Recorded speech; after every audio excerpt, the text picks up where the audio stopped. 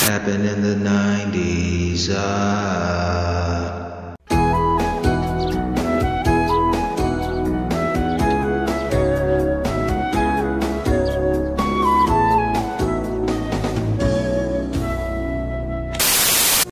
Head of the Class, weeknights now at 6 on Fox 19.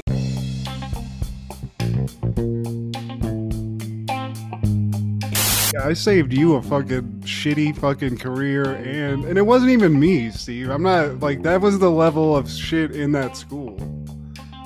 There were legit like there was high level bullying going on in that school, and even to the teachers. Personally, me in junior high, the year after I had two teachers in like 7th and 8th grade, they retired, and one I know for a fact that it was probably like I was the last straw. But at Perrysburg? Yeah, I had a teacher in that was it was a guy. I don't even remember his name, but old. And I remember him telling me at the end of the year that he was never so happy to see a student go on to the next grade than me. And I was like, "Oh, that's nice." And he's like, "Well, it's because you've made my life a nightmare this whole year, so I cannot wait for next year." So that wasn't great. Miss Wolliver, my English teacher, told my parents he's never going to be anything. He's not going to amount to anything. Miss Wolliver had a fat pussy. She had a woofy pussy. Did she wear mom jeans? You know, all I remember about her is, you know, being bad, and I remember she had like that, it was just like a 90s look. It was like white chick, like curly, you know, they get it curled, and it's just like a triangle type thing. It was very severe. Like she might sell Avon, she might teach. Yeah, definitely that. Like, she looks like she's gonna sell you some Tupperware or some shit, you know?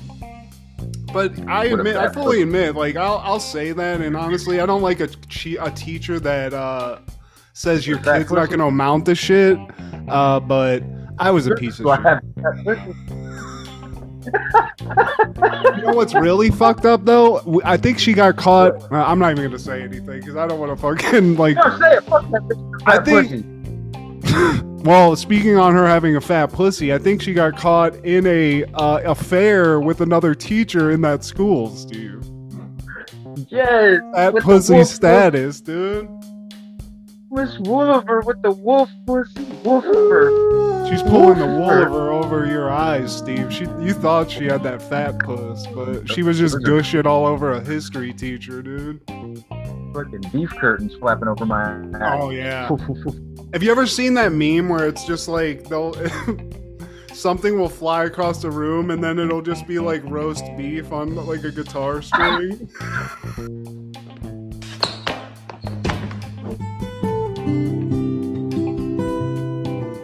And it just says Wolliver. Fucking puss looks like an Arby's roast beef sandwich. One of those 5 for 5s, you know, one of those nasty ones. Yeah, just like the way I like. We already started. I think Steve has a fucking. I think you have a thing for this bitch, Steve. I think you want to go back to P-Burg and fucking put your pee in some Wolliver V's, Steve. I wouldn't mind, you know. Fuck her. Literally. Fuck Wolliver. She sounded. That's the name of a woman with a fat pussy. Wolliver. I don't get it though, but yeah, I guess. I don't get it. That's just like, we don't make them calls, Matt. Just some things you just let. You're right. I guess I'm not even. This is a fucking. You know, this is just like improv. God, I'm fucking dumb, Steve. Just yes and. I don't get it. But I mean, go for it. Go for that. Whatever you're thinking is there. I'm thinking it's probably gonna look more like a dick. Anything goes at this point. We already started off weird as fuck. Weird and wild indeed. Yeah, it's gonna be tough to transition from this to Bobby's world, but you know, I'm going for it, bro. Hey, it's all about weird and wild and wolf pussies. Rawr. Her pussy sounds like the Nittany Lion roar, Steve. Yeah, if she's still alive. If you sometimes feel like an underdog in business, here's a whole new way to compete. Make one phone call to Sprint, and a telecommunications specialist will custom design a small business package just for you. It'll have all the cutting-edge technology that only big business used to be able to afford. 10,000 by the 30th. We're in business. So you can get to be one of those big, rich companies that everybody resents.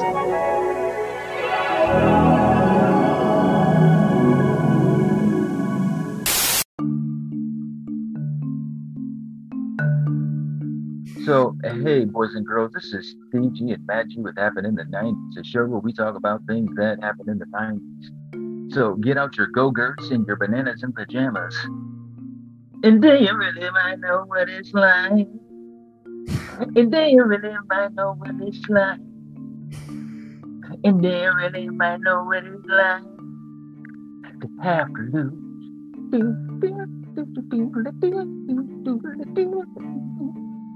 And do you really? That's my shit. Band? What band was that? That's that Everlast. You know? Everlast, dude. Yeah, and he resurfaced as Everlast, and he still did numbers. Bankhead bounced for that man, Everlast. The motherfucker, I remember he was on some show, and he had like a heart attack, but he had like a machine put into his heart, like a pacemaker, and you can hear that. He put a mic up to it, and he's like, you can hear this shit working. It's fucking crazy. He survived, Steve. And he's still performing. I didn't see, my thing was with Everlast, he had that album and with that song on it, and for whatever reason, that shit caught fire. It was kind of a slow, like, but I didn't really, I was more for, Everlast pre that, more of a hip hop flavor. This was more of like a blues shit, you know what I mean? And I think it even says that in the, what is it called? Whitey Ford Sings the Blues. Yeah. So yeah, but you liked it. I agree to disagree, Steve. I don't hate Everlast. The motherfucker's a G, but you know, as an artist, you grow, man. That's like some sad, like you're just sitting around like wanting to cry music. I feel like, especially that song. And sometimes I want to cry. Okay, sometimes I want to play some White the Blues, and I just want to sit in a corner next to a window where there's rain pouring down and just look at the fucking gray clouds. Sometimes I just want to. Okay. And just Are you okay, Steve? Sometimes I am. Sometimes I'm not. Sometimes I want to listen to Everlast. Okay. Well, I'm with you, Steve. When I want to cry, I put on the end of the movie Phenomenon after John Travolta dies, and I just cry my eyes out. I don't understand why, but I'm here for you. And hopefully you're not listening to a lot of that now. I get it, though. You got to have one ready to go, like, when Michael Scott breaks up with that chick, and he's just listening to "Goodbye, my lover. Goodbye, my friend." So, I get it. But did I like it? I'm going to go ahead and say no, Steve. That's a hard no for me. I bought the CD. I played it. I tried to like it. And that's a no for me, dog. The man who doesn't go to museums. You need culture. All it comes back to that. All of it comes back to that, Matt. You're saying Whitey Ford Sings the Blues is the culture I need right now? That's like going to a bowling alley, Steve. What are you talking about? Best bowling alley. Not the rinky-dink one that's around the corner. You gotta go into Midtown, and pay for parking on weekends. Okay. All right, well, divisive start to happen in the 90s, Steve. But I get it. We all gotta cry. Steve, let it out. If you need to let it out for our listeners, just let it out. But I feel like you're coming in a little hot. You're coming in weird. You're coming in horny for sure. So I'm excited. Well, pussies. Me getting horny gets you excited, and I'm the one weird. Yeah. We're going to talk about all September 8th in the 90s. Starting off in 1990, Attack of the Killer Tomatoes premieres on Fox Kids. Remember that shit? Hell yeah. Did you ever watch the original movie? Hell no. Do you know who's in that? That's a 90s legend. That's a icon of movies now. Goldblum. Clooney, close. Could have probably went up for the same part because this was like Clooney with the mullet, you know, almost looking like Uncle Jesse Clooney. But I love this cartoon, and it had a great theme song, Attack of the Killer Tomatoes, you know, and then on and on. But it was a good theme song too. I like this.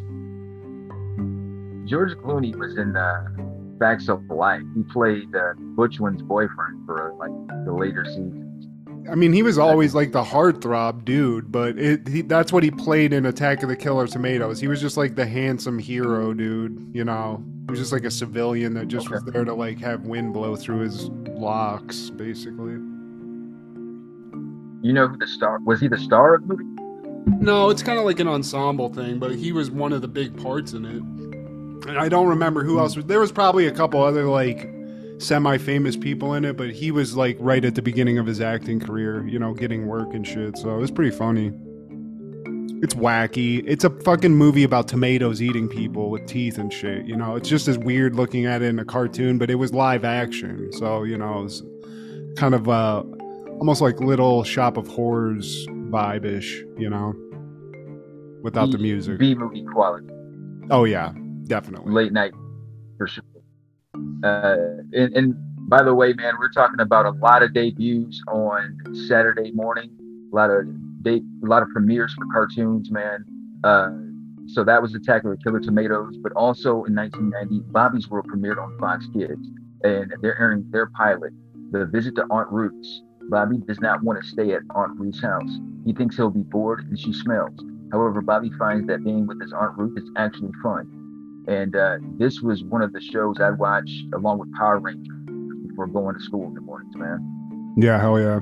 When it came out, my dad and I, for whatever reason, like, this was one of the first shows I remember having, like, where he would just, like, oh, Bobby's World's on, and he would watch it with me. I don't know whether he actually liked it or not, but I watched this heavily when it was on Saturday mornings and, like, before it came on, or before we went to school and stuff. But this is a Howie Mandel with coming straight off of putting a glove on his head and blowing it up. You know, he's a stand-up guy. He does stand up at the beginning of this. Almost, you know, he's in a half animated, half himself. And this was a Howie Mandel joint. I think Bobby was a character he did on stage. With the different voice. Yeah. And I don't know, man. This is just one of those great, like, imaginative. It's a kid with a huge imagination. You know, learning lessons. It was funny. It was cool. It was just like a fun show to watch. They got, like, near the end, man, there were some like rough lessons, because I remember he was like friends with his bus driver, and then the bus driver died, so there was an episode about him dealing with death. So They went heavy, you know. They tried to teach you some lessons, but I love it. I don't like Howie Mandel just hanging out in my bedroom. This is terrifying for me as a child, but he's here. That's what I like about the beginning of this. Like, they're goofy. They have this intro where he's sort of, I think he's doing a bit that was probably something he was talking about, and then he's like, oh wait, and he's actually the dad in the show, and he like snaps himself into being animated, which I just thought was kind of cool. And something I'm just now learning, man. This whole time I thought John Candy was Uncle Ted. And dude, he's so not. That's crazy you said that, because I realized that a while ago, because my dad and I always thought that when we watched the show, and up until I was like 30, I thought it was the case, and we looked it up. I was like, holy fucking shit, it is not fucking John Candy. Like, this whole time, like, was that intentional? Do you really talk like that? Because I mean, it had to be we're not- fashion. Like, they had to be like, this guy's modeled after John Candy. If it wasn't just completely on purpose, you know. Yeah. That's Well- crazy. That's hilarious. I thought me and my dad were just stupid as fuck and we're like, oh yeah, it's fucking John Candy. Nope. Everybody thought that apparently. Yeah, his real name, the actual guy, is Tino Insana. He's no longer with us. He passed away in 2017, May 31st, 2017. Yeah, Tino Insana. That's the actual guy's name, man. And like you said, we're starting off this episode. Howie Mandel, he's in Bobby's bedroom, doing one of his bits, and he ends up turning himself into a cartoon version, an animated version of himself. And Bobby finds out that they're going to Aunt Ruth's place for her birthday, and Bobby's dreading this. It's not fun. I didn't have any relatives like this that I was like terrified to go to, but he's a little baby kid. I mean, what is he, like 4 or 5, whatever he is? And yeah, he's not happy he's going to Aunt Ruth, and then his dad's like, chill out, go to sleep. And he goes to sleep, and he has this dream where Aunt Ruth is like a Godzilla figure, trotting through town, pinching the cheeks of the citizens until their faces turn to mush. So clearly, he's not looking forward to the trip, Steve. She's bigger than Sears Tower, and she smells like running makeup over heat flashes. And like Bobby's having nightmares about Aunt Ruth. And when he wakes up, he ends up having an actual Toy Story before Toy Story moment when his toys come to life and start having conversations with them and whatnot. Yeah, his bear was going to move. He even told his dad about this. He's like, when you turn the lights off, this bear's moving. And his dad's like, you're crazy. You're a little kid. Shut up. Go to bed. And then he turns the lights off, and the bear is moving. And what's even more, I guess not terrifying, the bear is moving in that it's moving. But he's also moving in that he's taking off, Steve. He's backing up. It got drafted to be in the service or some shit, right? He's going into the military, Steve. And, he wants to do some good.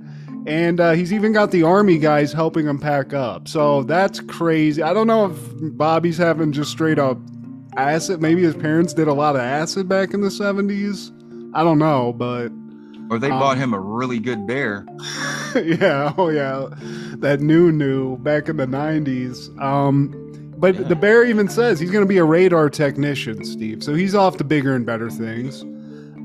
Serving the military proudly. I know. I mean, Pauly Shore joined the army, so I think this bear's got a good shot. Suck on this a one time. Sorry. And like Bobby, he gets back to reality. And the next morning, the family's having breakfast. He's eating his Captain Squash cereal and picking his nose. His sister tells him not to. So what does Bobby do? He daydreams about picking his nose. And he's picking different noses. One of them is like a machete, or not a machete, but a machine gun kind of nose that just rat-a-tat-tats at a motherfucker. And then there's another nose that's a Pinocchio nose. And he's lying, saying that like he has permission to pick his nose, and it just keeps getting bigger and bigger until his mom wakes him up out of the daydream. Yeah, and this was the chance to meet all of the family too. We've already met the dad. Also, their name is generic, which I thought their last name is actually generic, but it's called generic. So I thought that was funny. Generic. Yes, don't get it wrong, Steve. Don't. But his mom is like somebody out of the movie Fargo. She's constantly like, don't you know? She has one of those accents. Oh, yeah.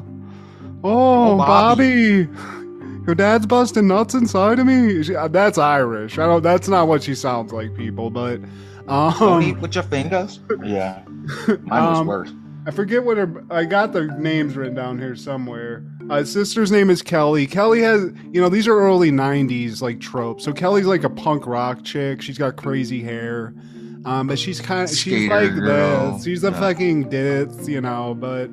and his brother's like an X Games wannabe. I think, what is his brother's name? Derek, I think. Derek, yeah. They're there just to be like... He's got a flat top. Yeah. And he a rat tail, with a rat tail. Rat tail, dude. Dude, what was going on in the 90s, bro? That was a real thing.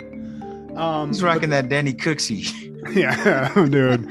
That's a straight fuck. Is he gonna be a fucking manager at a strip club at some point in his life? Because that's really all you gotta go to. But they're all going to Aunt Ruth's. Nobody wants to go to this woman's house except the dad. Everyone else is like, can we fucking God? But they get in the car, and this is where, you know, the dad's this. I've had this happen to me many times, because even just myself in a car, my dad would be like, I will stop this fucking car. I've had those moments, Steve. So this whole trip is that. Everybody shut the fuck up. I'm going to drive off this bridge. I will fucking go into oncoming traffic, you little fucks. Because Bobby won't stop. He's nice, but his brother's an asshole. Kelly's fucking like nudging people. Everybody's in the back seat. Mom's trying to keep the peace. They're on the road. Bobby goes into another delirium. This time, what does he do? They're in prehistoric times. Yeah. And he's daydreaming about pterodactyls flying around in airplanes. Yeah, and exactly. He's a caveman. He actually dreams that he came up with the TV dinner as a caveman at some point. They make him chief. Yeah. Then he rules the world. Back in real life, Derek is like, check this out.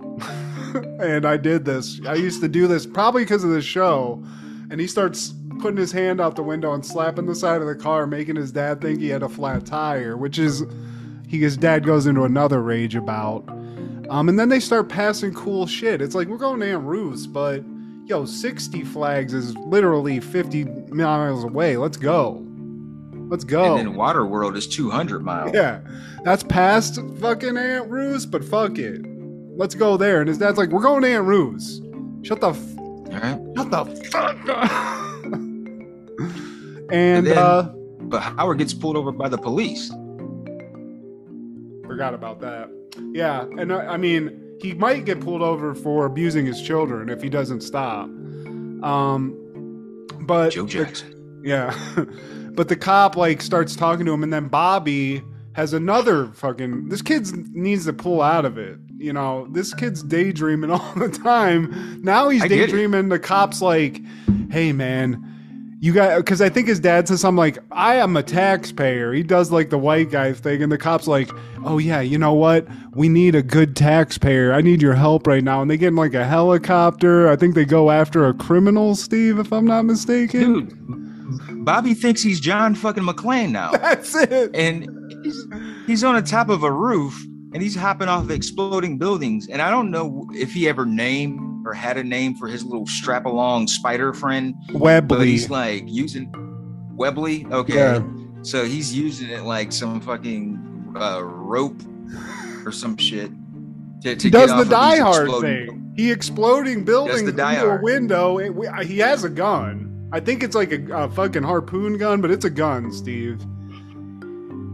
Hey, Bobby stays strapped in his imagination. I mean, he's got one on the nose. He's got fucking the nose gun, if you don't remember that.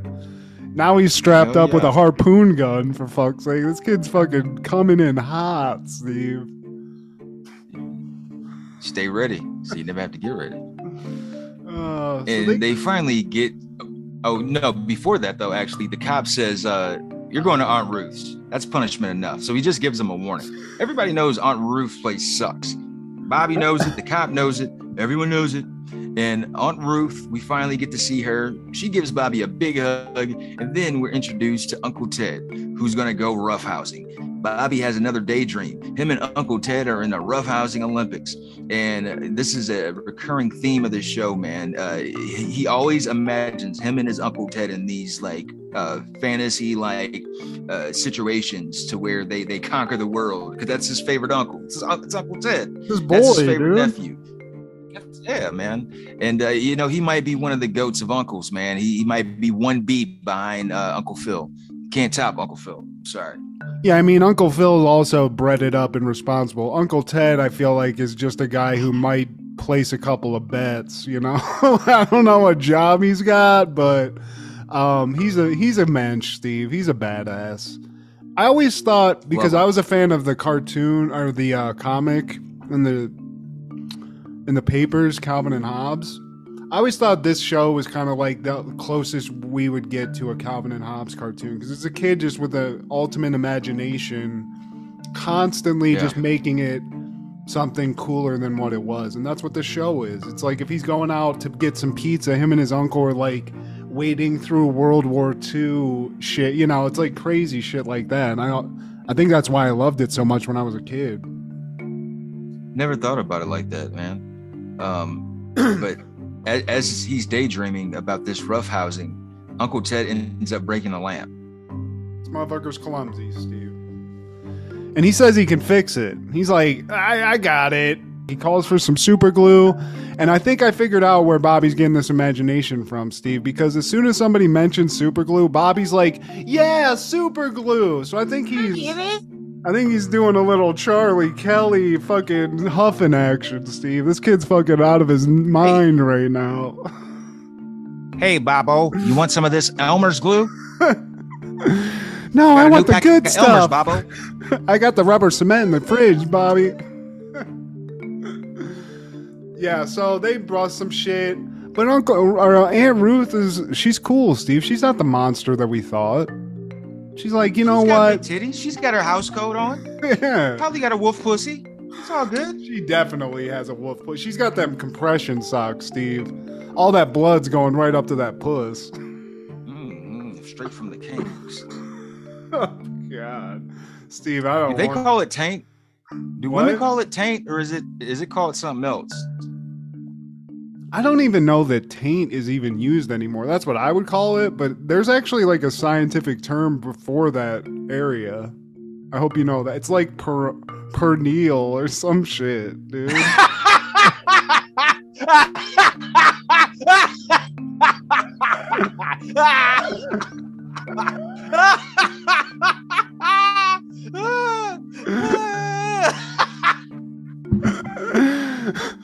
What would you call it other than taint, though? Perneal or some shit. I don't know what it is.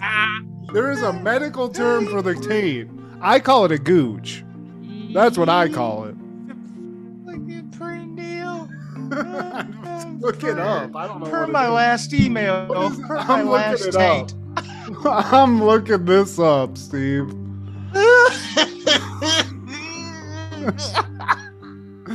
Steve is tickled.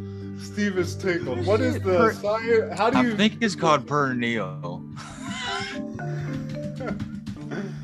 What is the scientific term for taint, Steve? And it's P-E-R-I-N-E-U-M. So however you pronounce that, perennium. Perennium. Okay, you said some perineal. That's just still funny to me. Shit, I don't care. Well, we'll call it that. I'm putting my fucking flag in the sand right there. That's what I'm calling my taint from now on, the perneal. Perneal. Put a little pressure. Per my last report. Perneal. Per my last email. Jesus. So Aunt Ruth's fucking out there getting her pussy sucked. Steve's out there trying to get in touch. Uncle Ted's breaking shit like he's in a fucking Limp Bizkit video. And Bobby's can't stop huffing rubber cement, Steve. I think we're good. They told him he can't get cookies because he hadn't eaten yet. So he tried to sneak up the kitchen counter, with a stocking on his face. His mom thought it was cute, so they took pictures. And then before they leave, Aunt Ruth gives them chocolate chip cookies.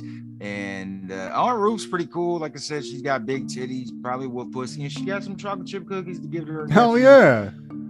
And she don't give a fuck if you fuck up her house a little bit. She's into the party. And honestly, I think what it is, remember, I don't know if you had this, sometimes you'd go to a friend's house or a relative, and you might have cable, Steve, and maybe they don't.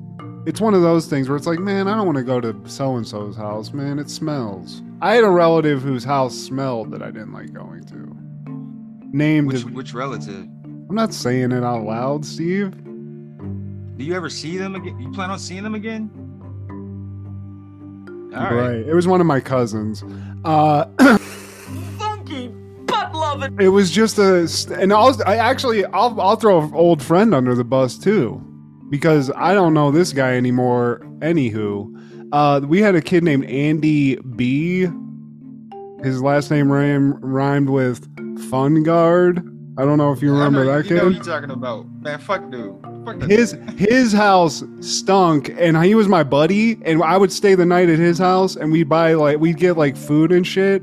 But if we had to eat food, I wouldn't eat it because his house stunk so bad, Steve. I was like, it was gross. And that's the kind of thing I'm talking about. I think that's what Bobby was afraid of. It's different. He's a little kid. You've never seen the shit show. You got to see a couple of compression stockings and, a fucked up house every once in a while. And he made the most of it. And his Uncle Ted's there, which I think you'd think he'd know that. You know what I'm saying? Like, he seems to know Uncle Ted. Either they just are fast friends or they're just our old friends because they just get right into it. So I'd be excited if I knew Uncle Ted was there. Uncle Ted, he was a maybe. He was always an X factor. Maybe he'll pull up, maybe not. But my thing is, like, eventually he's just part of the squad because this show keeps going and he's always around. So maybe he moves move in with them. I don't know. But Uncle Ted, you ain't Uncle Phil, but maybe you get a good job and you're right up there, Steve. He's right there. Yeah. And once again, another cartoon in 1990 on September 8th, Peter Pan and the Pirates premiered on Fox Kids. And I remember it when it came out, along with Attack of the Killer Tomatoes and Bobby's World. And I appreciate the animation. This is one of those, I feel, a lost art in animation. This was used in the late 70s, in the 80s, and I feel like this is the last era of using this style of animation. The show always has a Ralph Bakshi feel to it. Yeah, remember the show Gummy Bears? Yeah, totally, exactly. I feel like it was the same maybe company probably, but yeah, that's what I remember about this. I was like you, it was there. I remember it being there, and I probably watched a couple of episodes of it, but I don't know. Peter Pan was just never my thing. Ever. Like the only pirates I fuck with was Sean Fanning. Yeah, and I'll fuck with Hook with Robin Williams and fucking Rufio and shit. I'll fuck with that just a bit. But I don't know. We grew up in a time where just if it wasn't that Julie Andrews like black and white play TV movie one that they did that was the one that I saw in like school and shit, or the Disney one, or Hook. Peter Pan, for some reason, people want you to like that no matter what generation it is. And I just, for whatever reason, I'm not into it, Steve. I don't like man boys, Help me out. Hated it. So Zazu You, I've never heard of that one. Don't remember it, but that debuted on Fox Kids as well. And Zazu You is a children's, I feel like it was more catered towards the younger children. Yeah, this sounds like a Gullah Gullah Island type situation, or like a Pinwheel. Remember that shit? Yeah, this aired on Fox Children's Network block on Saturday mornings, and it followed the antics of University of College populated by different animals. Okay, so collegiate hijinks with animal. Okay, weird. I don't remember this. This must have been like one of those 7 a.m. get the day started cartoons. I don't know. The animation, it gives me Adult Swim vibes, like the regular show. Yeah, I could see that. I can't see what the big thing behind you is, but it definitely, I could see this being on Hulu now and being like a mature cartoon. I like the walrus, graduate dude on your right side. Whatever that is. I feel like his voice should be... his voice should have been done by Nate Dogg. I'd watch it then. You put that together, Steve. I'm in. And also, 1990, New Kids on the Block cartoon premiered. And who's your favorite new kid? Call me Donnie. Call me Joey. Call me Jesse. Dude, these motherfuckers, you know what's crazy, Steve? These dudes are out there still trying to perform. Donnie's got a back brace on, can't sing a lick. And he's out there performing with New Kids on the whole squad's out there, Donnie included. But do bitches still show up though? Well, I think Donnie's married to Jenny McCarth. Shout out to one of my heartthrobs as a teenager, but I'm sure, yeah, I don't think they're teenagers. I think they're 50-year-old women now that are trying to relive their past, but I don't remember the New Kids on the Block cartoon at all.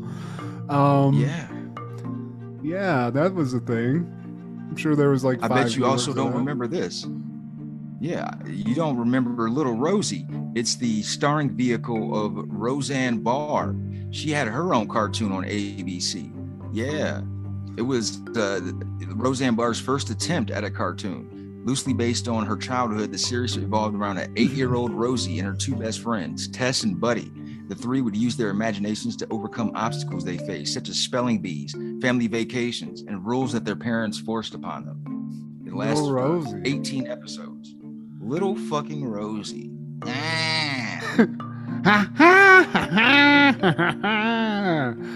That's like, it's just it's little Dan.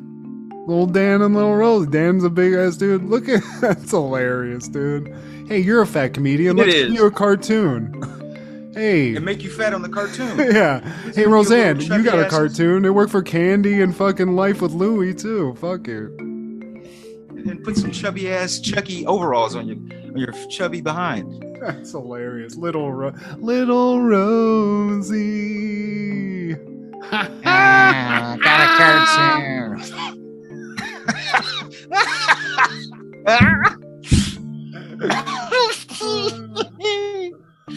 Little Rosie. I mean, fuck it, dude. Get it. She was getting paid back in the night. They were like, we're going to give you all the money. You want to get to little kids market? We'll make you a little fat cartoon. Fuck it.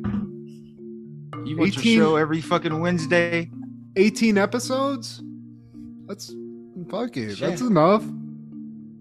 They were fucking just free throwing checks out there in ABC land, man. And, speaking of recycling a fucking story that won't go away, 1990, The Wizard of Oz premiered, as if we gave a damn in 1990 as kids. Stop it. Yeah, this one too, Steve. The cartoon, sure, I didn't watch this. But even the movie, respect that it was a thing. Love the myth that a midget was killed on set and they captured it on film and it was in there. That's not true. And, you know, I just was not into that shit. There was some like classic, I guess you'd call it, things that when we were kids were just hammered at us. And this was another one. And we just never gave a fuck. Hey, let's bring it back and put it in a cartoon. Then the kids will give a fuck. No, we don't give a fuck. Hey, hold on. What if we do high-level CG graphics, but we do the same story? How do you feel about that? What if a James Franco's the wizard? No? Fuck. Hard pass. Yeah, I'm with you. Unless give me some fucking acid. Give me a boatload of acid and have me ripped to the tits, and maybe I'll watch Wizard of Oz and love it. But as just like being here, even high, I'm good. We will continue not giving a fuck about the Wizard, Oz, Toto, Dorothy, or the state of Kansas. But what we do give a fuck about is Super Mario Brothers 3, the animated series, which also debuted in 1990. And this was popping in the video game world. And when we heard about it coming out on animation, oh my God, turn the phone off. If you think about how much Nintendo was putting into just advertising, because they made a movie called The Wizard that was literally was an advertisement for this game. They made a cartoon for the game, which, you know, I prefer the Captain Lou Albano joint. I don't think this is the same thing. Maybe it is. It's not. It's not. So, but No. still cool. I'll probably watch this. But then you got the game. I mean, Nintendo was fucking annihilating it. I don't know why they were putting so much effort into advertisement, but clearly it worked because we all played the shit out of that game. Fucking crushing it. But man, Super And Mario also Brothers 19 3, is that one of the better? Is that one of, if not the best? Is it the best game ever? Like purely just No. of being no? What's the best game ever, Steve? The best game ever is the last Grand Theft Auto. 4 or 5? 5 is not out yet. 4. Oh no, 5 is out. That was the last one. Yeah, 5. My bad. You think that's the best? I mean, it's good. That's cool. I can take that. Super Mario Brothers 3 is up there though. It's definitely up there, but man, it takes a lot, and it's not fair because of technology. I think that is the kicker that takes it over the edge for me in Grand Theft Auto, man. Just the realism of it. Yeah, I mean, but what you know about that warp whistle, Steve? What you know about that secret warp whistle you can get and fucking warp to the end of the game shit? For its time, Super Mario 3 was cutting edge though. Oh, and dude. it's still that shit. I will play it today. That's what I like about it too, because you can go back and it's like one of those things where we were hammering that so much. I'll talk about it later, but there's another game I just got that's a classic game, and it's like muscle memory. You did it so much, you can almost like instantly go back and you can do the same shit. Maybe, a little bit of a buffer, but yeah. Mario Brothers 3, what's up? What's up, Nintendo? I miss you. You're no longer in my life, but I love you. You're the best. And once again in 1990, Tom and Jerry Kids premieres on, I believe, syndication, or no, NBC. So this was a busy Saturday morning, man, a lot of debuts. And I remember watching this because they incorporated all the classic characters, but just made them kids. Yep. And it's a story that never gets old. Cat and mouse. And I mean, that happened too. They're putting all the characters into kids. That was all 90s. Muppet Babies, this. Muppet Fucking Babies. Looney Tunes, Tiny Toons, all that shit. What was that? Like man, was there ever any originality, Steve? We're doing reboots and remakes now. They were just changing shit into kid shit back in the day. What's going on here?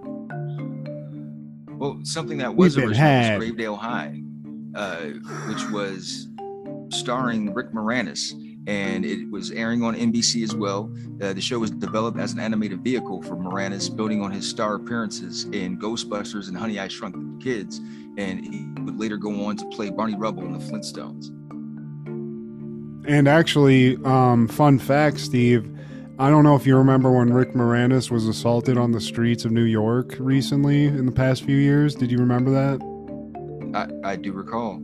The guy who assaulted him actually stated on record that it was because they stopped and canceled this show, this cartoon, is why he punched Rick Moranis in the face. Are you fucking kidding me? I mean, that's not a real fact, Steve, but I'm not going to my let you God, walk. I should have just let you walk through life like that. That would have been a fun one. I wish I could have. I shouldn't have said anything, but no, that's not the case. But that's not taking anything away from the legend Rick Moranis. I'm sorry I besmirched or made light of the fact you got hit in the face. But you're alive. And now that I see the mummy thing, Steve, I think I do remember a bit of the show. But I don't know, because I don't. I don't, for whatever reason, the mummy thing, I'm having flashbacks, and maybe the weird chick month thing, like nerdy thing with the bow tie next to it, but it didn't last long, that's for sure. But they gave it a shot. Apparently, if you were a celebrity in the 90s of any note, they were like, we'll give you a cartoon, fuck it. Rick Moranis, sure. Can we get Hasselhoff? Did Hasselhoff get a cartoon? Hasselhoff did not. Actually, Knight Rider, I do believe they did give that a cartoon, if I'm not mistaken. We might have figured it out, Steve. The 90s cartoon game was Who's Hot? Who's Hot? Howie Mandel, get that glove off his head. Give him a cartoon. Fuck it. Well, somebody else that was hot around this time were the dynamic duo Kid and Play, because they got their own fucking cartoon on NBC. This shit was fire, Steve. This couldn't have lasted that long though, but I do remember it. I remember it because it was around the same time Hammer got his own cartoon, and it had some cameos. It actually had Salt and Pepper. I believe Tone Loc was in the cartoon. Tony Tone was in the episode. Tony. That animation style reminds me of that Wayne Gretzky, Bo Jackson, Michael Jordan cartoon. I think it was called All Stars or something. Pro Stars. Yeah, that shit was fire too. Man, they were just firing out new fucking cartoons. If we would have only known the bounty we were getting back then, Steve. Give me a hell yeah! Man, also in 1990, the Finelli Boys premiered on NBC, and this wasn't animated. This aired later that evening. And I'm only bringing this up because one of the stars on the show was a young Christopher Poloni from Law and Order fame. And the Finelli Boys. The Finelli Boys. And they aired this on Saturday nights, I'm guessing, with Golden Girls and like 227 and shit. Nerd. There he is. Oh my god. God damn. This guy was juiced to the gills. Was he training with fucking Drago in Russia? What the fuck? What was the what was the goddamn like storyline of the Finelli Boys? Was it just like a family of Guido brothers living with their old mom? The Finelli Boys showed pretty strong Italian-American ethnic stereotyping. There was even an Italian flag in the program's logo. The series garnered low ratings and was canceled in February 1991 after airing 19 episodes. Guys, Christopher Maloney. Yeah, it was like Filoni, maybe. Felonious assault. Yeah, you can't have every fucking tagline of a joke be pizza balls. That's a spicy sauce. Mama, you're fucking up with the sauce. What the fuck? Yeah. Damn, what was it about Italians back then? Like, the 90s was straight up a mob movie, apparently a mob sitcom, from what I'm seeing here, Steve.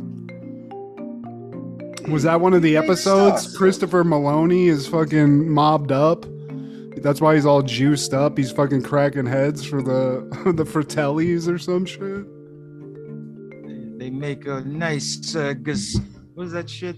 The Gestapo. I was about to say they make a gazpacho. No.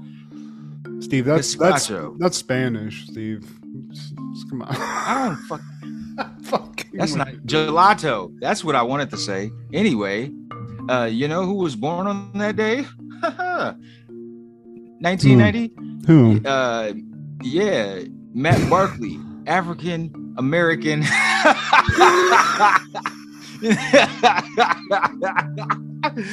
was an African American. Matt Barkley, American football player. Yeah. Good old Matt Barkley. Who is Matt Barkley, Steve? African? Matt Barkley. Matt Barkley? Am I supposed to know a fucking Matt Barkley? I like football, but I don't remember a Matt Barkley. Matt Barkley, he was the guy that came up in USC after butt fumble. When Mr. Sanchez got drafted away, Matt Barkley, he was the guy that took the reins for like a year or two. Oh, he was he was the Sanchez's protege, is what you're saying? Pretty much, yeah. He came up under the butt fumble, and that just, I don't even know if he's still in the league. No, fucking Sanchez isn't in the league. I don't think Matt maybe he's a coach or some shit. I hope. Yeah, one of those clipboard carriers. But in 1991, on September 8th, Herman's Head premiered on Fox. The 4 aspects of a man's personality help him get through different situations in life. And I remember watching this along with the other shows I would faithfully watch on Fox. And it's actually 2 performers from Simpsons on this show, Hank Azaria and Yeardley Smith. And they would make different Simpsons references throughout the show, which I thought was pretty cool. Oh, wow. They referenced the Simpsons on this show. That's pretty fucking dope. I mean, it's on Fox, so I guess they are, it's not that surprising. They can do that shit, but that's cool. We definitely need to check this out because I I don't remember this shit. Yeah, man. Like different parts, like there's a person for each part of his brain, and like one of them represented intelligence, one of them represented anxiety, and one of them represented lust. And the guy that represented lust, I always thought he looked like Artie Lang. I thought he was Artie Lang until I looked at the IMDb, and then it was another fat like comedic actor. Herman's Head, rocking something Ohio State on the image behind you, so I'm sure you like that too. But oh, I love that. Yeah. We gotta watch this. We were gonna. I think we almost did watch this, but you know, we had to go to New York, Steve. Yeah, man, it was tough this time around. In 1991, Bucky O'Hare and Toad Wars premiered in syndication, and this only lasted, I believe, like 13 episodes, or if that. I don't know why, because the animation on this looks really cool. And you're more of a comic book guy. I don't know if this was based on a Marvel. I do believe it's based on some comic book character. Yeah. Or some comic book story for Bucky. I remember this cartoon though, because it's just a weird green space bunny, fucking Flash Gordon character type situation. I was really getting into it. I like the shoulder pad, like with the frills and stuff. But yeah, I remember Bucky O'Hare. I don't know why. I don't know what this was, but if it's not based off a comic book, somebody just coming off of that with like off the top of their dome. That's a weird one. It's like Star Fox. Remember that video game Star Fox? It's like that with a green bunny. I do. Super Nintendo, man. Galactic hero Bucky O'Hare and his brave crew battle the evil Toads bent in conquering the universe. I believe it might be on YouTube, man. So I'm probably going to check that out one of these days. In 1993, Thea premieres on ABC. And Thea is a tough, no-nonsense widow raising 4 children while holding various low-paying jobs. Starring obviously Thea Vidal. And I remember watching this. It was paired up with Roseanne, and this was the starring vehicle, well, one of the first starring vehicles for a young Brandy Norwood. And these images aren't catching. We are not seeing her head, but Brandy's in there someplace. Also, yeah, she played the sister on here, and Jason Weaver, who's right behind me here, he was the voice of a young Simba in Lion King. Yeah. Wow. Wait. It was Jonathan Taylor Thomas for the speaking. Jason Weaver did the singing. Oh, the singing. Okay. The little brother on this show, I really hated his haircut, and I can't get it on any of these pictures that I got. Oh, here we go. This fucking haircut, it bothers the fuck out of me. Man. It's like it.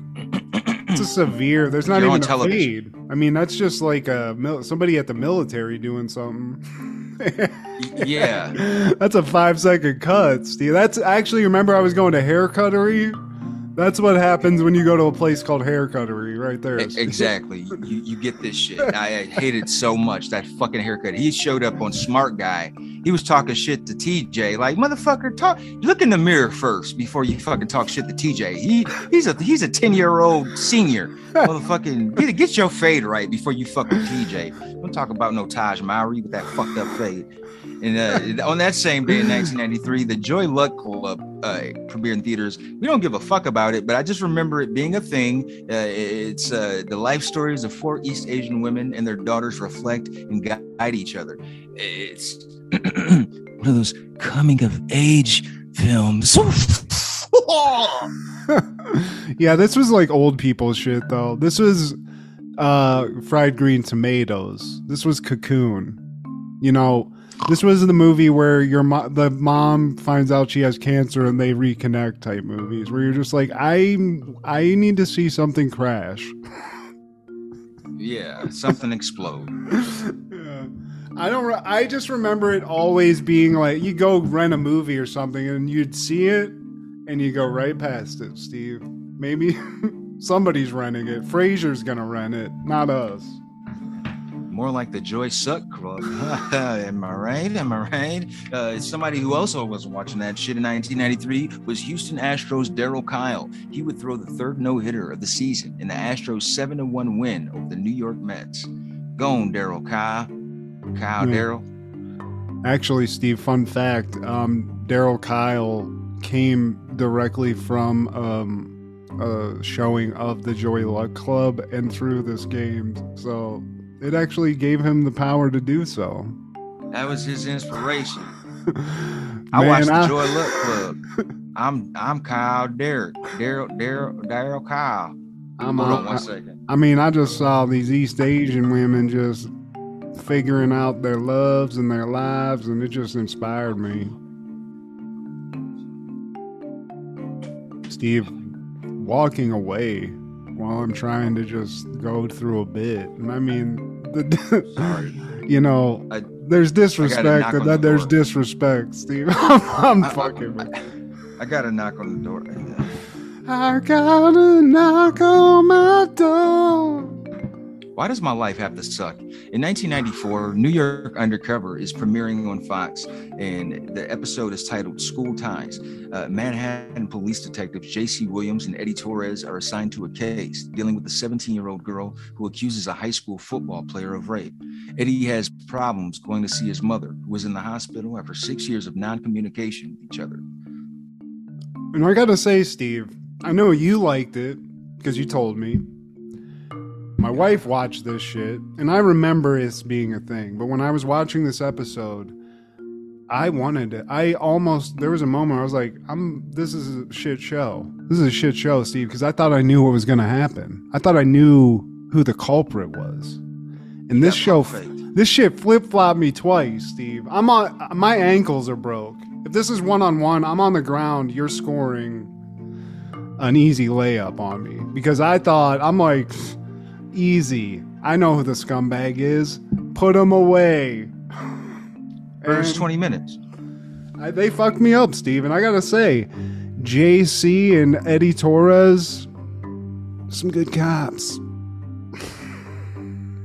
Good tag team duo right there, man. And a cool fun fact about Torres, the actor Michael DeLorenzo, he was a dancer for Michael Jackson's video in Beat It. You can see him. He's one of the guys with the leather vest or the leather jacket on, he's doing the whole shit. Damn. He's one of the gangsters, one of the young punks, one of the young thugs or whatever. The young go-hards? Nice.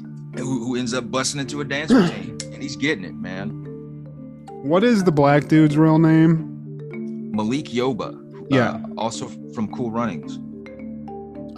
That's what it was, dude. I was like, I know this guy from so many other things than this show, and I think he's been in some Tyler Perry movies too, if I'm not mistaken. But yes, yeah, he has. Cool Runnings. But JC, we'll get to it. Again, I'm going in. I'm completely cold. I knew none of this. I just knew it was a thing. I wanted to hate it, and Steve, I didn't hate it. So I mean, how could you, man? You know, they start off with "Around the Way Girl" as playing in the background by LL Cool J, and you're following these two little young thotties going from station to station in New York, and they end up at a house party of sorts. And as they get to the party, people are slow dancing, and the music goes from LL Cool J to Teddy Pendergrass's "Close the Door," and one of the girls ends up leading a football team, literally, into the bedroom, and then we cue that classic theme song. Yeah, I mean, she drafts a whole football team of dudes, takes a little fucking grandpa's cough syrup out of her purse, and goes into a room, and we don't see what happens, Steve, but I think we all know what happened. You know what I'm saying? This is called The Boys. This on a train. Yeah, but the theme, cool. This show reminds me of I mean, obviously it's a cop show, but just like the look of it reminds me of The Wire a lot. Like the way that they filmed it and just like the grittiness of the look of the show. I'm a big Wire fan, and I feel like this has a lot of tones and stuff. I could see where getting into this show for sure. But yeah, so we get to, after the cool theme song, we get back into the police precinct these guys work at, and Malik Yoba is like coming in. I think he's interrupting a meeting or something, and he's singing. He's into high school football, Steve, and specifically one team that I can't remember the name of right now. But this is one thing I've never understood as an adult that I've seen times in my life where people are just into high school athletics as adults, and I don't get that. I don't either. You know, let it go. Like you're not going anymore. Let it go. You're not Uncle Rico. You ain't throwing a football over the hills, you know? And he's just like, they gonna make state. I'd be like, what? Huh? We gotta go catch some rapists, guy. But I thought that was weird. And also just to call it out, because it's been driving a hole in my head since I saw this on the show. For anybody that's a fan of Cheech and Chong movies, I know we're getting to a point where maybe people don't even know about them that are a certain age. There's a movie called Still Smoking, and it's just a bunch of sketches. But Cheech actually plays a character named E.T., Eddie Torres, the extra testicle, and he's an alien that has 3 balls. And that's all it is. So I just wanted to point that the whole time I'm hearing Eddie Torres, that's what I'm thinking of. So sorry, Steve. Wow. That's a fun fact right there. And so now I guess we're at the, what do you call it, at the table where the cops are questioning, and the young lady's name is Araya Nunez, and she's retelling her side of the story. And talking about how, you know, she was at a party and, you know, she met some football players from this school, and they took her to her room and she told them stop. And basically they just overtook her. Yeah. And that's how we're starting it off. And I think her story is she went into the room, which we saw. She drank with these guys. We saw the booze. So that all adds up. And then she says, like, everybody but that one QB dude, the QB guy, went outside the room, made sure that they just stood outside the door to give them privacy, and this guy just raped the shit out of her, and that was that. And that was her story. So that's what they go with. So now the mission, and this is where I got caught off, because usually in a cop show, it's obvious guilty guy being a scumbag, and then somehow everything works out at the end and they catch that guy. But that's not we think that's the case, Steve. Because I'm like, put the fucking rapist away. But, you know, there's a little bit of maybe we need to slow down a little bit here. And, you know, she's even given the name of the school, Bulldogs. And so, you know, Torres and Williams, they're on the trail. They end up pulling up at the hair salon where the other girl works. And they get some details from her, and then they end up pulling up at the Bulldogs football practice, and they basically eyeing the players now to see what was going on. And I think it was the QB, he said, whatever happened to that girl last night, she wanted it. And just like you, I'm thinking like, oh yeah, like let's just arrest this guy. He pretty much put his foot in his mouth. He keeps incriminating himself. So you're just like, this guy's just like a rape. He's just like, he's an unapologetic rapist. I was like, man, they're going hard just making this rape guy just a complete monster. And so, yeah. And also Malik Yoba, unfortunately for him and his high school football loving ass, the team that's currently being sought in the rape is the team he's a fan of. So not only he gets the news like, oh, it's this team. And he's like, oh, man, they were just going to go to state. Can we just like let this rape go until after? You know, he's trying to fucking halt it. That's not what he's doing, everybody. But it's just funny he's conflicted because he loves the high school team so much. But it's apparently just a pack of rapists, Steve. Well, and while we're on that, man, the kid actually tells them that the girl set him up. And one of the recurring things of this show, Torres and Williams, they have this kind of cultural biased argument with each other. Like, oh, so you don't think he's guilty because he's a black quarterback with a possible future. Oh, you think she's not lying because she's Puerto Rican. And so, you know, they butt heads in a way, in that manner over time. But, you know, over time, they also come back and find balance. Like, hey man, we were tripping. I was tripping, you were tripping. Yeah, Let's get back on it. they have a perspective of each, from each other too, of what's going on here. But I do want to point out a couple of things that these guys didn't just like hear a rape happened and get like, they didn't start thinking maybe the chick was lying immediately. They saw a couple of things that were weird. Like when they go to the salon to talk to the one other girl who was with the chick that got raped. The owner of that, he has like a bandage on his nose. He's really like salty to cops. He's like, you don't need to, he's trying to like evade her like testifying and stuff. So it's like, hey, what's going on? Why are you trying to protect these rapists? And we also find out that Torres' mother is sick. His sister shows up at the police station and let him know that, she might have cancer. And they haven't spoken. Torres and his mom, they've been on the outs with each other for some time. He's got some past demons that he just hasn't taken care of. So that becomes a thing between Torres and the rest of his siblings. And now Torres is on the trail of young Araya, and he follows her to another football practice. And by the time she starts kissing one of the players on the football team, Williams pulls up and they both see that. Yeah, so now even more, they're like, we don't want to say this chick was fucking trying to throw a game, but what's going on here? So there's even more suspicion. They take it to their boss and they're like, we were ready to get this kid like locked up, but now we're thinking, there might be something going on here. We're about to figure this out. And their boss, the chief, which is like this, like, she looks like Murphy Brown that worked out, basically. I forget what Cooper. Yeah, Lieutenant Cooper. She's like, you got this kid.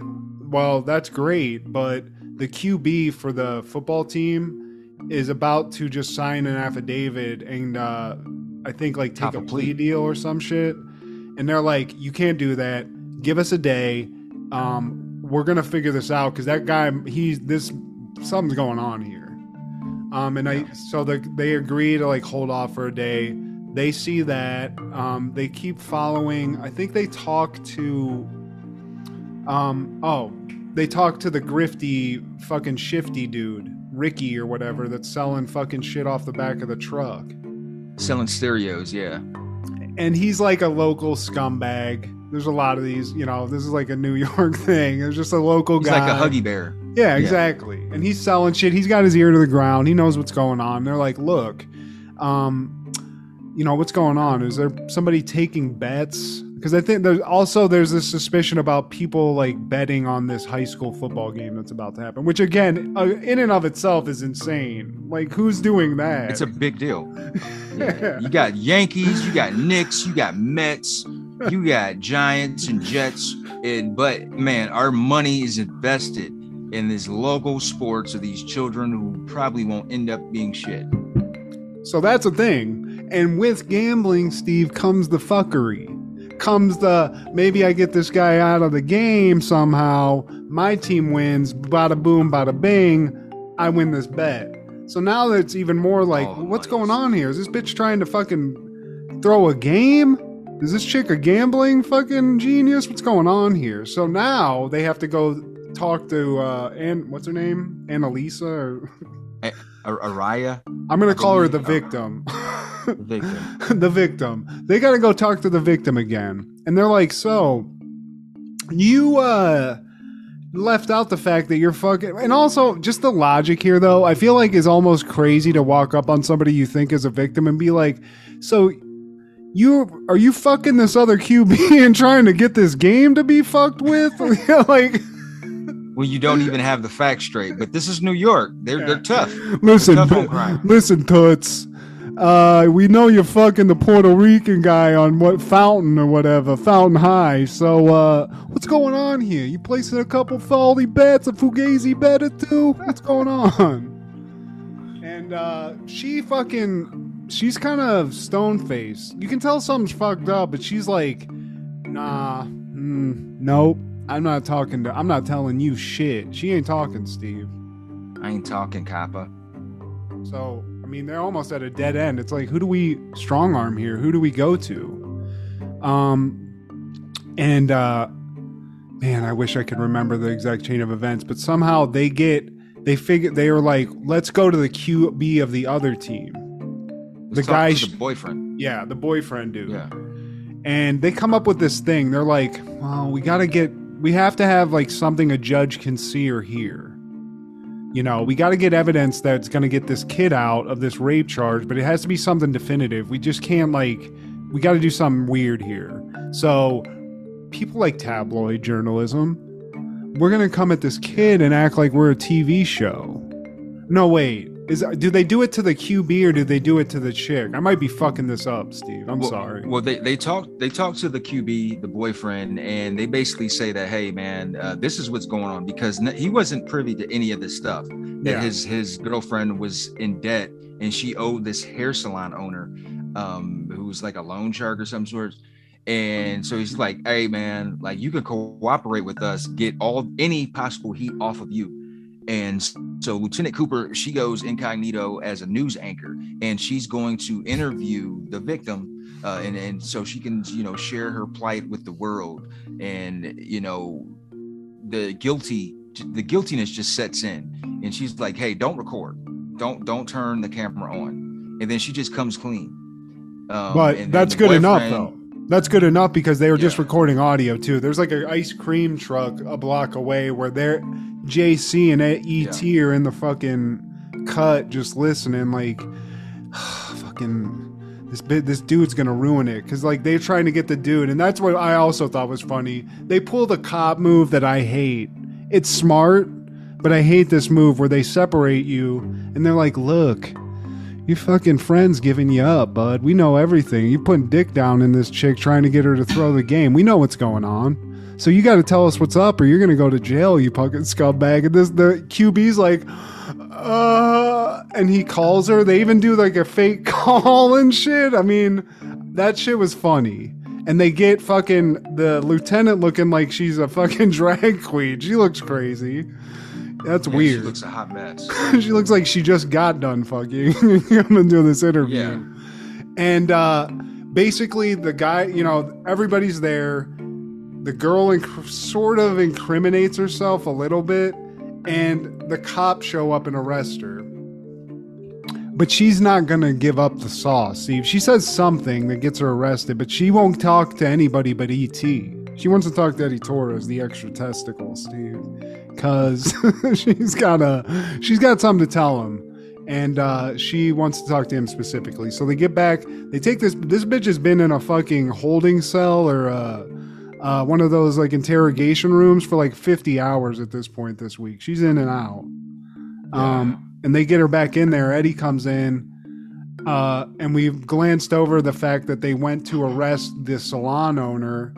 And they get in a foot chase with him through the streets of New York, through fire escapes. This guy pulls a fucking rush hour and jumps a gap, or like jumps down off of a roof onto another roof. But E.T. has got them skills, Steve. He knows New York, and they arrest him too.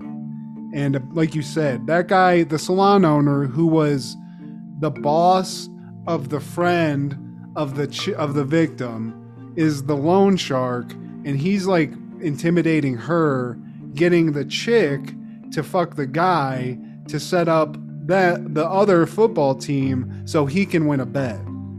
And if you couldn't complicate high school athletics any more than this, I would love to know if that's possible, because this is insanity, Steve. Bayside High ain't got shit on this. God damn. I'm out of breath saying that, but that's basically what's going on here. So now the chick's in jail. The guy we thought was the rapist, he ain't the rapist. The chick isn't even the fucking bad guy. She said a lie, but she had some shit going on. The bad guy's a salon owner, Steve, and I would never have thought. I would never have thought it, Steve. All with the cool sounds of great music, great hip hop / R&B. Just the musical backdrop that they added to it on top of that, man. And it had style. Torres and Williams, they stay with the drip. I mean, they were like Law and Order with fashion. It's like 21 Jump Street style. It's like that good shit, you know? Modern, yeah, more modern 21 Jump Street. There we go. And one thing I gotta point out though, before we get to the end of this, at some point we get to see, obviously Eddie's got his thing with his mom. And his family has one of everything, Steve. There's a priest, there's a nurse, there's a cop, there's probably a fucking criminal in there someplace, but his family's got it all. But the unsung hero of this to me is JC, because not only is he a cop, he's saving lives. He's going home to a New York apartment that is just cool as fuck. To a woman, Steve, his wife or his girlfriend or whatever that is, goddamn. And she's even got good advice. So Michael Michelle, yeah. JC, you're killing it. And I just was saying, I was like, how much do the cops make? Because in New York City, if you can live in a closet and pay $10,000, this guy's living in like a penthouse with a model. I mean, I would never go to work. Well, I'm sure certain New York cops get money under the table in various ways. I hate to put that on you, JC. I knew you were just getting your flowers, but it is what it is. Oh, I thought you were like actually like teasing something that happens in the show. I was like, oh, is JC on the fucking take? Nah, he stayed clean, but I'm just saying. I mean, hey, New York. There's side stories that they're not going to have in the episode. Maybe he's from the streets. Maybe you get paid not to see something. You know what I'm saying, JC? Maybe you get paid maybe to look the other way. And on that same day in 1994, the 11th MTV Video Music Awards airs from Radio City Music Hall in New York, hosted by Roseanne Barr. Jesus. Get her off the screen for a sec. Let her have a vacation. She's on a show. She's on a cartoon. She's singing the fucking national anthem and getting garbage thrown at her. What can she do? Jesus. Not feeling Roseanne. The VMAs, though? What the fuck? I didn't know that they were that old. I thought that was something they started doing, like, in the late 90s. No, man, the 80s, bro. Because there was Madonna performances and all of that shit, man. So by 94... they were able to give out Lifetime Achievement Awards and Vanguards, man. The two things that kind of stole the show, for one, Madonna shows up with David Letterman. They were announcing for award for Best Video of the Year. She came out arm in arm with them to a wild ovation. And David Letterman says to her, watch your language, because this was just months after her profanity-laced interview with David Letterman. So that got a pop. And this was more famously known for The Beginning, which was presented by Michael Jackson and Lisa Marie Presley Jackson at the time. And it just looks so fake and phony when they embraced and kissed. Oh, this is when they did the public kiss. Yeah. Hey, if you're gonna have a fake wife, you could do way worse than Lisa Marie Presley. I always thought she was fucking hot. But yeah, no one bought this. This is like some guy you work with. It's just like, God, I'm just swimming in pussy, you guys. It's squirting all over me. It's fabulous. Yeah, his people called her people. And in 1995, To Wong Fu, Thanks for Everything, Julie Newmar premiered in theaters. Directed by Beeban Kedron, starring Wesley Snipes, Patrick Swayze, and John Leguizamo. 3 drag queens travel cross country until their car breaks down, leaving them stranded in a small town. My ex-girlfriend said that this was her favorite movie of all time. And that's when I realized, their target audience is retards. Steve... That's funny. I had to see this movie in the theaters, Steve. I was dragged. What year was this? 1995, September 8th. So I was 12. Yeah, that comes to, that's right. So I was in Ohio, and yeah, my mom and dad, for whatever reason, took me to a theater to see this shit. I don't know why. I don't remember wanting to do that. I do remember Swayze. There's a bit in this. Obviously, this is strange. Other than Leguizamo, who I've seen in drag and doing this most of his career, Swayze and Wesley Snipes. Blades in here, fucking with a blonde wig on. But Swayze gets groped by a dude in this, and there's like that. He's just like, "Hey, buddy." He's dressed like a chick, and that's what I remember. I remember one snippet second of this movie, Steve. But I don't. This is probably a lot of people's favorite movie, though. I'm sure there's a lot of drag queens, a lot of gay dudes that love this movie. There's a lot of fucking, hopefully, like Wazamo fans that like this movie. But I couldn't tell you a fucking thing about it, and I swear to you, I've seen it. Hey, I mean, it left a mark on society somehow, some way. Maybe there's like a contest they're going to. I think there's like a drag convention. There's something where they're on a road trip and they're like going across the country giving drag queen lessons. That's basically the story. That's it, Steve. Teaching people how to slay. All right. Bitch.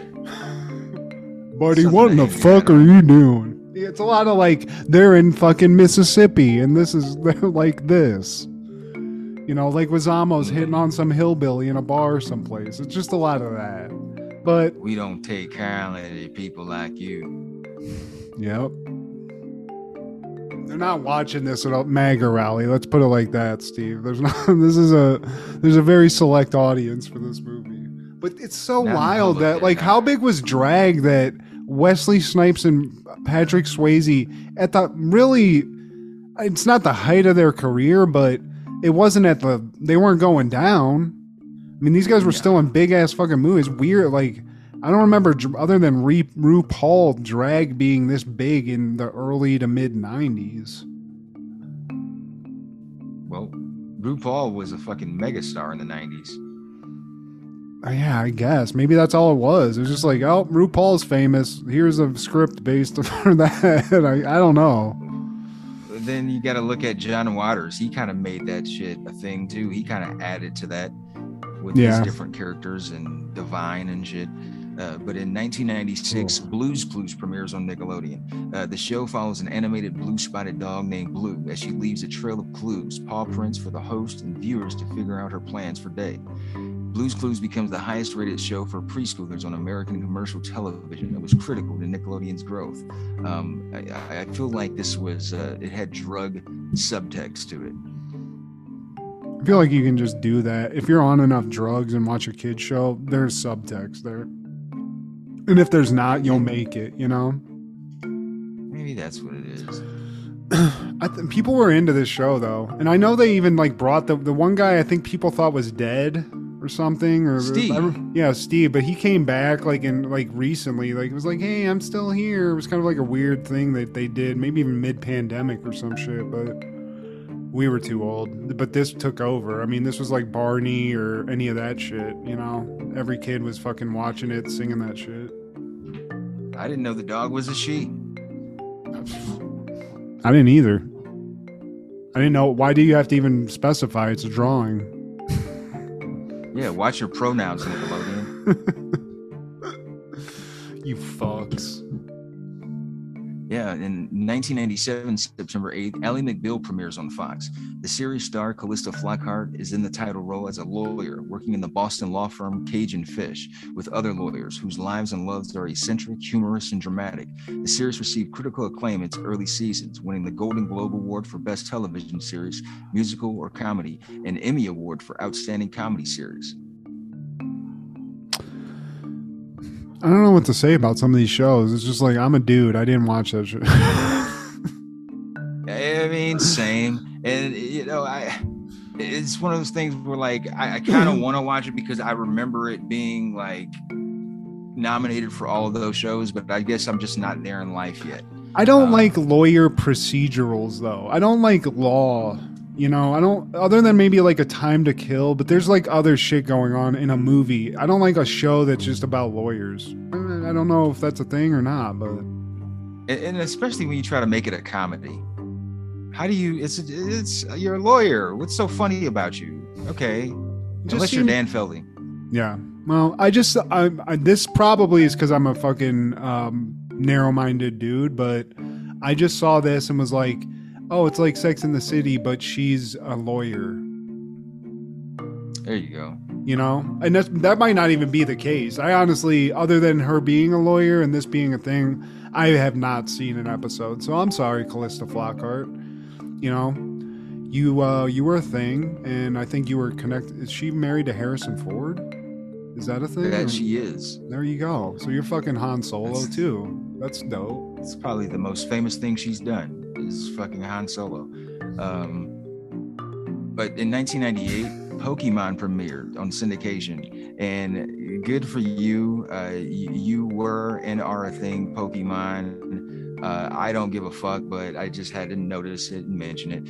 But on that same day in 1998, Cannabis releases his album Can I Bus, and it got critical acclaim for the lyrics. It got some flack for the music part, and most of it was produced by Wyclef Jean. I'm not a Wyclef Jean fan, but Cannabis, love the name, love some songs, and you know, he was it's just weird weed is weird now, because when we were kids and even when we were in like college, it wasn't what it is now. You know, the people that were like Cottonmouth Kings were like a weed thing. There was very few people just out there being like, I'm into weed, other than like Cheech and Chong and Snoop Dogg and shit. I was never a huge Cannabis fan, but I knew of him. I knew of like some shit that he did. And this is the one that had the second round knockout. At the time, he was in a beef with LL Cool J, and that's one of the things that you don't do. Before Eminem was kind of like the guy you don't want to fuck with in the battles and all that shit, LL Cool J was that guy, because he ended quite a few careers. But Cannabis, he was young, he was brash, and he didn't give a fuck. And he delivered on Second Round Knockout. And the video for Second Round Knockout also had Mike Tyson, fresh off of the whole ear biting scandal. Damn. I also love that album title, Can I Bus? Can I? Can I bust? Also in 1998, Hole releases their album Celebrity Skin. That's their most successful album. She's Courtney. That's the Courtney Love band. That's correct. Yeah. I feel like I liked one Hole song, Steve. There's probably one in there that I enjoyed. Maybe it was that. But Make Me Over. Just Courtney Love. Not into it. Not gonna do it. And also on that same day in 98, Everlast releases Whitey Ford Sings the Blues. I loved it. Matt did not. Can I just say though, I'm sorry. First of all, Everlast, I'm sorry. I was speaking out of turn. You're a badass. You're a legend. But back to that other picture of the whole thing that you were showing. Were they burning a cross? Yeah. I don't like that. What are you? No. KKK? No, it's not a cross. Okay, that's just fire. I'm just like, yeah, sure, they totally were. I don't like what's that. wrong with that? Sure. I bought the album. It's a statement. Burning crosses. Yeah, I don't know. Everlast. It was just like it was a slower brand. It was a slower thing. We were listening to Limp Bizkit. We were listening to all like Eminem and all that aggressive shit. And there was a place for this, and I bought the fucking album. And I remember there being some good shit on there, but sorry, man. I'm just offering my own opinion, Steve, and I'm sticking strong to it, and I'm unapologetic. I don't care. Well, it wasn't all acoustic. He had some hip hop in there. He had some straight rapping tracks on there. And I remember getting this in the Columbia House deal where you get 12 CDs for 1 cent. Yeah. Yep. And then they keep sending you CDs, and then your credit goes to shit. Yeah, why do I owe $70? What the fuck? $150. Yeah. I don't want Hall & Oates, the collection. I don't need this. Yeah. Shit, I ain't order this shit. Well, somebody. That was like Girls Gone Wild vids. I bought one Girls Gone Wild vid at a horny moment in my life, and for months later, I kept getting like other videos, and with those, you're like, well, I'm not gonna throw these away. I gotta check these out. Girls Gone to Harlem. Yeah. Girls Gone to Cuba. Girls Gone to Lake Havasu in a bathroom. Volume 7. Bum bum bum ba bum bum bum ba bum bum ba bum bum bum bum bum bum. Yeah, Columbia House though, they got me. I remember getting like a couple of CDs that because it was on a list, so you couldn't see if it was like parental advisory. And I had permission the first time to do that shit. And my mom's like, get this, do that. But I didn't stop and she forgot about it. So I got caught in that situation, see. But I did get, I think, like a Notorious B.I.G. CD or two off of that my mom probably wouldn't have bought otherwise. So shout out Columbia House. Fucking people's credit up before it starts. And also in 98, in front of a nationwide audience watching on Fox, Mark McGwire hits his 62nd home run of the Major League Baseball season, breaking the 37-year-old record held by Roger Maris. Asterisk. Oh yeah. I mean, look at the forearms. How did he not think he was gonna get caught though? It's like you don't get old and get doing it. Yeah, you're right. But I mean, how exciting was it to watch, Steve? You can't watch a baseball game and expect a guy to hit a home run every time. It might happen, but this guy, you turn it on, it was just like ding, ding, ding. Oh, that guy's traps are huge. Rafael Palmeiro, Sammy Sosa, fucking even Roger Clemens' big fucking thing from Fantastic Four's asses on the mound. It's like, dude, you don't look like how you looked when you were a rookie. You were with the Red Sox. Barry, why is your head getting so big? Why are your traps the size of your fucking thighs, dude? I'm eating a lot of horse meat. That's it. It's horse meat. Okay. Eating the horses. Jason Giambi, you gained fucking 10 pounds of muscle in 5 days. How the fuck? You look like a fucking erected testicle. But shout out, see, they're putting that's my other thing though, dude. These guys were putting their bodies on the line to fucking make baseball exciting. It ain't exciting, Steve. Do something. Get these guys juiced out of their minds hitting fucking sonic boom balls out of the fucking park. I'll watch. Get cheerleaders. Titties usually help. I mean, that's marketing 101, Steve. No, Big breasts. That's the first chapter in the marketing handbook. Big breasts. Chapter 1. Y'all lucky Jerry Jones didn't get into the MLB business. He shut all y'all shit down. Jesus, Jerry World Baseball. That he should. 175,000 games a year. You'd fucking be all over the place. He'd bring titties to the baseball league. I'll tell you that. Any callbacks, honorable mentions, takeaways? We had a lot of shit to cover, and we still missed some shit. Well, it's just the 90s. It's an honorable mention, but whoever is doing the resurgence of Ninja Turtles stuff, just in general, salute to you, because they made a new video game, Steve, and it's good. It's fun. Shredder's Revenge. But then, I'm sitting around and I say, what is this? There's something called Cowabunga Collection that's available, $40, and it's every Ninja Turtles game ever. Just bought it. So, I don't know who's responsible for this masterpiece. Thank you. I've been playing Turtles in Time, the arcade game, for a solid day. And I'm in my glories, Steve. So shout out to Ninja Turtles and to that game. Get it. Let's do it. Man. So Digital Underground, they released an album the same day Everlast and Hole and Mark McGwire was hitting his fake record. His days? It's called Who Got the Gravy. And Who Got the Gravy, it's very... I get funkadelic vibes, man. And, unfortunately in 98, this was a different era. Like, we're already listening to different things that's not Digital Underground. They were more famous in the early 90s with the Humpty Dance and, I Get Around and all of that stuff, man. But it's still a far out album, man, especially for us potheads. Check out Who Got the Gravy. It's available on Spotify.